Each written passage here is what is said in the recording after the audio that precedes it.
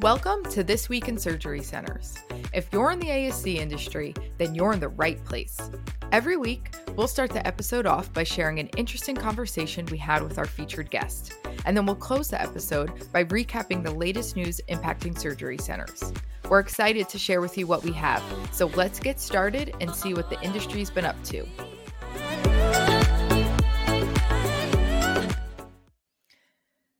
Hi, everyone. Here's what you can expect on today's episode. We are in the home stretch of our 9-part de novo series, and James McClung joins us this week for part 8 to walk us through what you should be doing when you are 30 days from your first patient. So it's critical that you are crossing all your T's and dotting all your I's. So we'll go through your final regulatory and compliance checks, necessary equipment, tech, supplies, contingency plans, preparing your clinical and administrative teams, and so much more. And in our news recap, we'll cover the results from ASCA's Price Transparency Survey, provide an update on the No Surprises Act, share how ASCs are adapting for success, and of course, end the news segment with a positive story about a nurse who reunited with a man whose life she saved. Hope everyone enjoys the episode, and here's what's going on this week in surgery centers. Hi, James. Welcome back to the podcast. Hi, thank you. In case our listeners missed your episode with us last year, can you share a little bit about yourself? Yeah, my name is James McClung. I'm a registered nurse, bachelor's registered nurse. I have been an administrator and pretty much filled any role in an ASC. I have a business that helps to develop and consult for ASCs. I'm on the executive board of the state organization for ASCs of Texas, and I'm also on the HHC Expert Content Committee, Dean status. So a little bit of experience. Amazing. And all of that experience is exactly why we needed to have you on today. For the last 2 months, we've been pushing out episodes focused mostly around the process of opening up a new surgery center and really trying to walk everyone through step by step of how to successfully open up a facility. So with you today, we're going to dive into what to do when you're 30 days out and make sure that you're crossing all your T's and dotting all of your I's. So the discussion today will be bucketed by all the major areas. So let's start with compliance. What final regulatory and compliance checks should be conducted to guarantee everything's in order for your opening day? That's a good question. I did forget to mention that I am currently the nurse administrator of Memorial Ambulatory Surgery Center. And the reason why I say that is because we were just inspected by HHC last week. So I might bring it up as an example and I don't want to confuse anybody. I would say is that number one, when you're opening up a center, you need to have your closeout documents from your general contractor. Warranties, preventive maintenance schedules, more importantly, how to use the systems, your processes and procedures that are going to go along with that equipment and those systems. With HHC, it's about, do you do what you say you do, right? So they're very important. You also want to make sure to have in place guidelines, right? Guidelines are huge when it comes down to the specific temperatures or the specific ways that you run your sterilizer, right? Specific examples of how you wash your hands and how long you wash your hands, right? The metrics that you're looking for. So those need to be in place before you open up, if all possible. And I will say is that is a good example of why using someone that has experience and help really leads to quality assurance, which is the biggest problem that I see in centers. Sure. Especially mostly independents, but it's done a little bit differently everywhere. So yeah, we've talked a lot about at what point you get help and who do you get help from. And because I feel like everyone tries to open up a surgery center with the best of intentions, but if it's a group of physicians that are together and they've never done it before, then it's really hard to know all the little stuff that needs to be done and things can get delayed. Well, what's harder is who to trust. For example, I've been in several different turnarounds where the physician group trusted individuals, which they delivered, but there were certain discrepancies between the work the general contractor did and the approved plans of the architectural review unit of the state. And usually, typically, that's because of cutting corners, right? And the almighty dollar.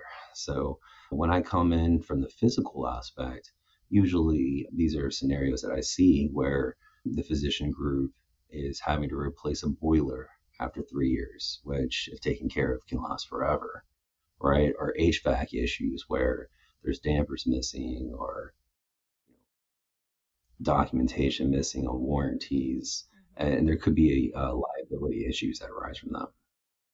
Yep, that's actually the perfect segue. Are there any other examples or aspects of the kind of physical setup and infrastructure that should be reviewed? Yes, absolutely. Yeah. So all that I just said, and there are some specifics. I included the Texas Department of State Health. Their architectural review unit has a checklist of closeout documents, includes fire marshal approval, your building inspection department approval, which means 100% inspection, which means that you are receiving your CO, which leads to that 30 days that everybody Mhm. talks about. Once you have your CO, then you have 30 days where you can move in, and you really want to open up 30 days after that. Start those 10 cases and get Medicare involved, or Triple HC. I would highly suggest, especially on initial surveys.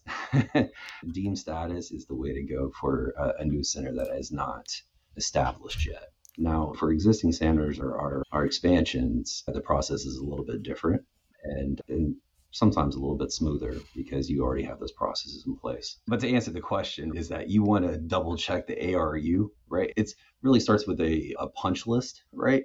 Because you're going through and making sure that fire caulking is done.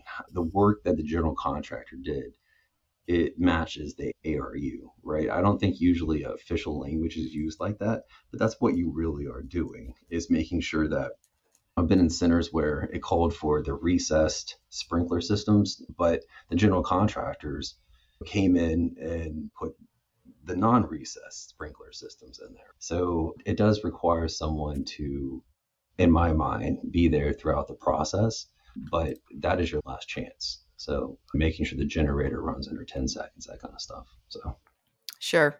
Sure. Yeah, and how else can you verify that all necessary equipment and technology are fully functional? well, number one, you have to have biomedical come check them for electrical safety, right? These are contracts that you need to have in place before you open. And then also in services. The manufacturers, right? It depends if you get the equipment from a third party, make sure that it's a certified third party or a reputable third party, right? There's a lot of physician groups that I've seen that have been upsold, asked questions that are important to ask the person that is selling it to you. Are they upcharging that equipment? Is that the most necessary equipment for you? Do you need that piece of equipment? So that it starts there. But once you have the equipment, that person that you bought it from needs to make sure, and you need to hold them accountable to have it in service, the instructions for use, right? And then also the other systems that are, feeding that piece of equipment, making sure that they are working appropriately as well. And what I mean by that is, for example, the sterilizer, the boiler. If your water softener is not providing one part per whatever the annotation is at the end. I can't remember. It's like milliliter. Yeah, 1 part per milliliter, I think, of hardness, and it's higher. If it's hard water, your boiler will go out. So you need to make sure that you're following the instructions for use and that you have the appropriate PM schedules. Those are set up, that you have a schedule, a agreement for that. And then also that they in service you on how to use it appropriately. Gotcha. Yeah, all that makes sense. Switching Yes, gears a ma'am. little bit, what strategies could ensure that the clinical and administrative teams are trained and prepared for that first patient to come in? Yeah, well, one it starts with a plan, right? When you are a new center and you have not opened up a center before, those processes are not in place. And that needs to start very early in the development process in my mind. In fact, I have another tool that I created for the last task conference. It has a timeline of the individual steps it takes to develop a surgery center. It might have actually been included in our last podcast. I'm not sure, but it gives you a good indication of how long those steps should take. Mm-hmm. And that is a very important one, right? Because typically, if you're a practice and you are trying to transfer patients from one center to the next, there needs to be some type of incentive for those patients to move typically, because you don't want their experience to be affected, right? So having those conversations, setting up those processes, discerning how you're going to pay your contracts, right? Are they in place yet? Are you just going to offer cash pay to get those 10 cases that requires to get the HHC deemed status survey? It's a imperative process that needs to be figured out before you get to that 30 days. Yes, absolutely. And And yeah, what and the about, last is for emphasis. yeah. Yeah. And what about, so with those teams, do you recommend that the like surgery center leaders or physician owners really work with those teams, or do you rely on your state ASC associations, just various training tools? Any recommendations there? Yeah, no, well, one, when it comes down to education, just make sure that you are the accrediting body that you're using, that you check their regulations on what education is required, Mm-hmm. right? Also, there are tools from experience that I have gained or created. Reach out to your neighbors. Don't just do not reinvent the wheel. There are so many people out there that are willing to help. There Yep. are ASCA, there's TASC in Texas, there's in California, every state that I know of has a state organization. Not to mention, at least on my middle level, that there's always, we need to stick together, right? And help each other out to survive. Nothing that we do is a secret. And the only way that it'll get better is by us sticking together. So there's so many resources out there. I pretty much, I would have to say is that I learned how to run an ASC from T, specifically more John, Bob, Tom, the Toms, right? Chris, and then resources, right? Joe Zaza wrote a book on how to open up and develop a surgery center. I got that marked up, right? Aska's finance book, Aska's forums, and Googling that Mm-hmm. and being involved in it and actually replying. So every one of those people, thank you, because I wouldn't be here Yeah. without you. Oh, that's great to hear. Yeah, I love the Ask a Forum is huge. I get the daily It's digests awesome. and all the questions. You can learn so much, and people share so much spreadsheets, PDFs, handbooks. Like everyone is always quick to respond and help out. Yeah, just go. Don't get me wrong. You should pay it forward and be involved, but Yeah. their library is outstanding. Yep. I agree. That's right. All right. So let's talk about supplies, meds, and other necessary resources. What should you be doing just to confirm that you're all set in that regard? All right. So James McClung's pet peeve of 2023. Actually, it's been a pet peeve of mine forever. Well, you don't you don't increase the responsibilities of ASCs by trying to just add as much stuff as you possibly can and just doing everything that other facilities potentially would do. We need to maximize our efficiency within the what we do have now, the responsibilities that we're able to accomplish now. And one of those that I feel like we are not doing enough in is pharmacy. I feel like our pharmacy consultants that we contract with are being sorely underutilized. And Mm-hmm. I will tell you is that my first center that I developed, I had very fortunate to be introduced to a pharmacist that was looking to go out on her own. So from the very beginning, we learned together. And I assure you, she's the only pharmacist that I know trusts with narcotics, but I know that she's doing it right. She's involved in quality improvement. She orders narcotics. She looks for look-alike, sound-alike drugs. She helps in education and with the crash cart, organizing the crash cart, medication utilization, and also with anesthesia, making sure that they're labeling, making sure that they're following proper etiquette and industry standard when it comes to patient care, right? She's just much more involved than just coming in and doing chart audits. And I feel that is something that needs to be addressed and improved across the board in our industry. Yeah. Um, Is that Jones? Oh, Amy Jones, by any chance? I can't think of her name. But we had a great pharmacist consultant that's come on. exactly who it is. Yeah. She's the only one I know of. Good. So that's awesome. Good. In my mind, it's probably the only one you need to know at this point. Yeah. So, yeah. That's Yes, great. ma'am. Sorry, continue. I just was like, it had to be her. No, it's okay. But within that, though, look to the experts. Get your fire marshal, well, not fire marshal, but like your fire alarm company to come in and show you how to do it. Set up with them to do a fire drill once a quarter, right? Learn how the fire alarm contacts the fire company, how the EMS is contacted. Contact EMS, have them there for a code. Learn how long it's going to take for them to get there. Know your neighbors. It's not what you know, it's who you know. You have to relationships when it comes down to running an appropriate center, living in the now. A big thing for me is the timeline when it comes down to compliance. You live in the now, right? That's your goal, right? And then you would look into the future, and then the past is last, right?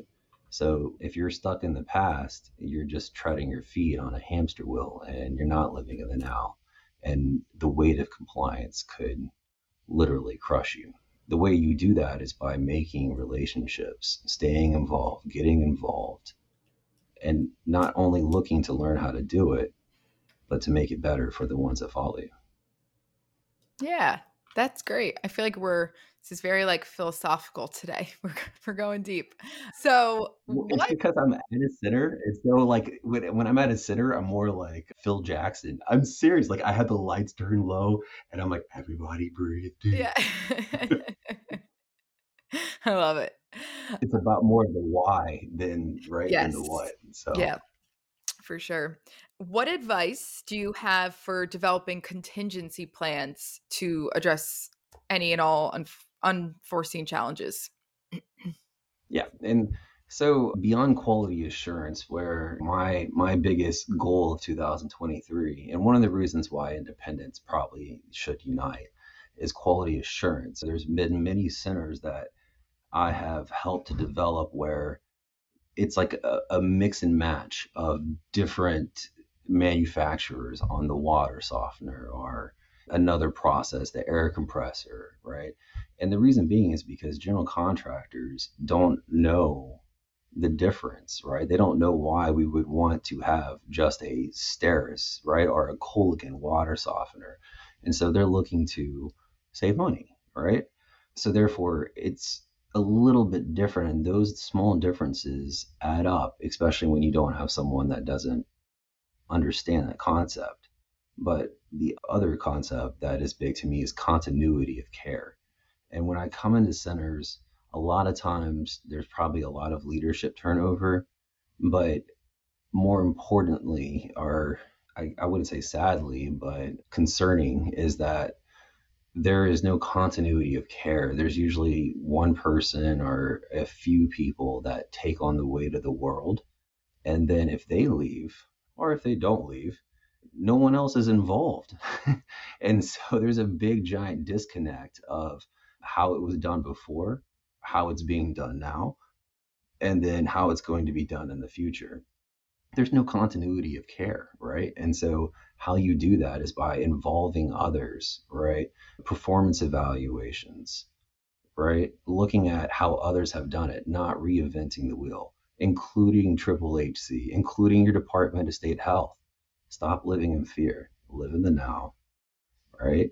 It's not about where we're at today, right? It's about where we'll be at tomorrow, right? And there will always be someone that may have to fill that role, even if you're promoted or win the lottery, right? So It's all about patient care and keeping that constant quality when it comes down to patient care. Great. And I feel like you've shared a lot of advice with us so far, but any final last words of wisdom or inspiration for those who are nearing their opening date, might be slightly panicking, but are excited to open? Any final words of wisdom? Yeah, you're not alone, right? The more that you can do up front, the better. Loading contracts into your EMRs, loading the preference cards into your EMRs. If you are finding yourself saying, we'll do that later, reevaluate that. I And you're like not it. alone. There are other people that can help you to accomplish those goals. But once you get going and you hit the ground running, it's much harder to go back into the past. Yep, definitely. Cool. Thank you so much, James. So, we do this You're every welcome. week with our guests. What is one thing our listeners can do this week to improve their surgery centers? No, yeah, we've talked about it, but quality assurance and continuity of care. Cool. Perfect. All right, James. Thanks so much for coming on again. We appreciate it. Anytime. Thank you for having me. As always, it has been a busy week in healthcare, so let's jump right in. ASCA released the results from their August 60-second survey, which asked questions all around price transparency. So, as a reminder, very, very quick history lesson here. The push for healthcare price transparency gained traction with the Affordable Care Act, but things really started moving in 2019 when hospitals had to publicly share their standard charges online. And then in 2021, a new rule was introduced demanding hospitals be more transparent, followed by similar requirements for health insurers the next year. And then on the ASC side, as we know, surgery centers must provide a good faith estimate to uninsured or self paying patients under the No Surprises Act. And then just this past September, a bill titled Lower Costs, More Transparency Act was introduced, suggesting ASCs should disclose their standard charges. Though it didn't pass, it does, of course, indicate this growing interest in price transparency as a whole. So the timing of this survey is perfect. All right, so what did the survey results entail? So ASCA had 160 respondents across 39 states, and they shared that 70% of their websites have a list of common procedures, but only 20% shared that their website includes price information for those common procedures. So those numbers are lower than I would have liked to see. But the positive is that regardless of what is shared on their websites, 91% of respondents said their facility has a standard workflow for providing estimates to patients at least prior to their procedure. And lastly, 77% are using the payer negotiated rate to calculate those price estimates, while 12% are using cash prices and 7% are using procedure gross charges. Now, ownership does play a role here, which I think is really interesting. Those who have hospital ownership are more likely to have a website, but less likely to provide estimates. And then those who have physician ownership are less likely to have a website at all, but more likely to have a standard price estimate workflow. So they're kind of flip flop there. Now, Alex, Tyra, and Aska did a great job summarizing additional results from the survey. So, as always, we'll link to the article in the episode notes if you want to kind of dive into these numbers further. And then sticking with our transparency theme, in a proposed rule filed about 2 weeks ago, the HHS, the Department of Labor, and the Department of the Treasury proposed hiking the administrative fee to enter the No Surprises Act independent resolution process from $50 to $150.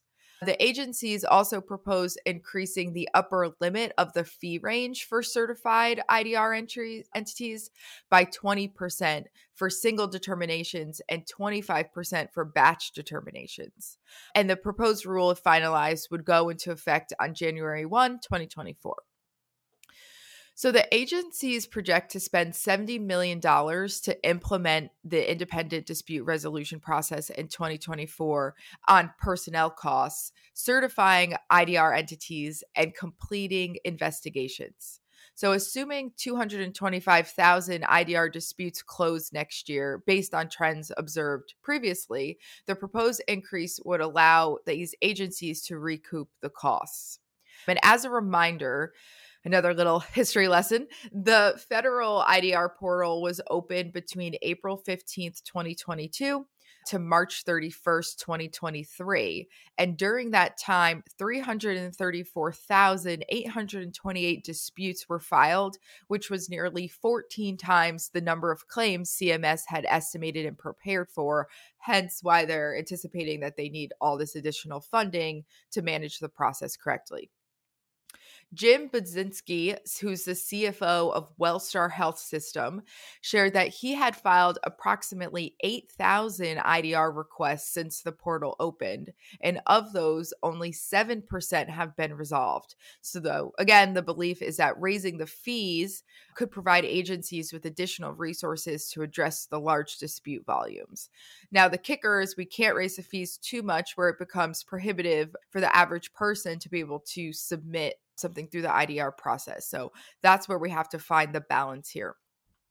So we will keep watching this bill and see where it goes, but just your usual reminder to get ahead of all things related to price transparency, get those automated workflows in place, and get ahead of the legislation that has come your way and will just continue to come your way. All right, switching gears a bit, Becker's ASC asked a few surgery center leaders the following question: how have you updated your strategy for success in outpatient care recently? So I'm just going to summarize a few responses here, but as always, I recommend checking out the full article because there are so many good tips. But here are a few that stood out to me that I wanted to share in no particular order. So the Spine Center Atlanta has embraced technological advances to streamline communication and stay connected with patients after the patients leave the ASC. They have also increased their digital presence to stay connected to patients through email and social media. Austin Orthopedic Institute focused on critical metrics such as patient outcomes, patient satisfaction, efficiency, and cost. And post-operatively, they also have been bringing in a licensed physical therapist to help mobilize patients before they even leave the facility. Spine and Orthopedic Center in Florida is leaning into new technologies and techniques that are allowing for more opportunities for minimally invasive spine procedures. They are also focusing on patient education, recognizing that well-informed patients generally experience better outcomes. And lastly, Brentwood Surgery Center is completely focused on total joints, sharing that ASCs that have not adopted or are planning to adopt this strategy are behind the curve and missing out on the great migration. So just a few highlights there, but great insight into how some of the leading surgery centers are planning for the future. And to end our news segment on a positive note, Nurse Lauren Hivert was at the Notre Dame versus Nevada football game when she noticed a man who appeared to have dozed off, so she had asked if he was okay. And then shortly after, she heard someone say, "I can't wake Dad up," which is terrifying. So she ran over to the scene. And as a cardiac nurse, she performed CPR until the first responders arrived, and they were able to safely get him to the hospital. And today, Mike Brown is alive and well, and he was recently reunited with Nurse Hivert at a Notre Dame football game again. And that news story officially wraps up this week's podcast. Thank you, as always, for spending a few minutes of your week with us. Make sure to subscribe or leave a review on whichever platform you're listening from. I hope you have a great day, and we will see you again next week.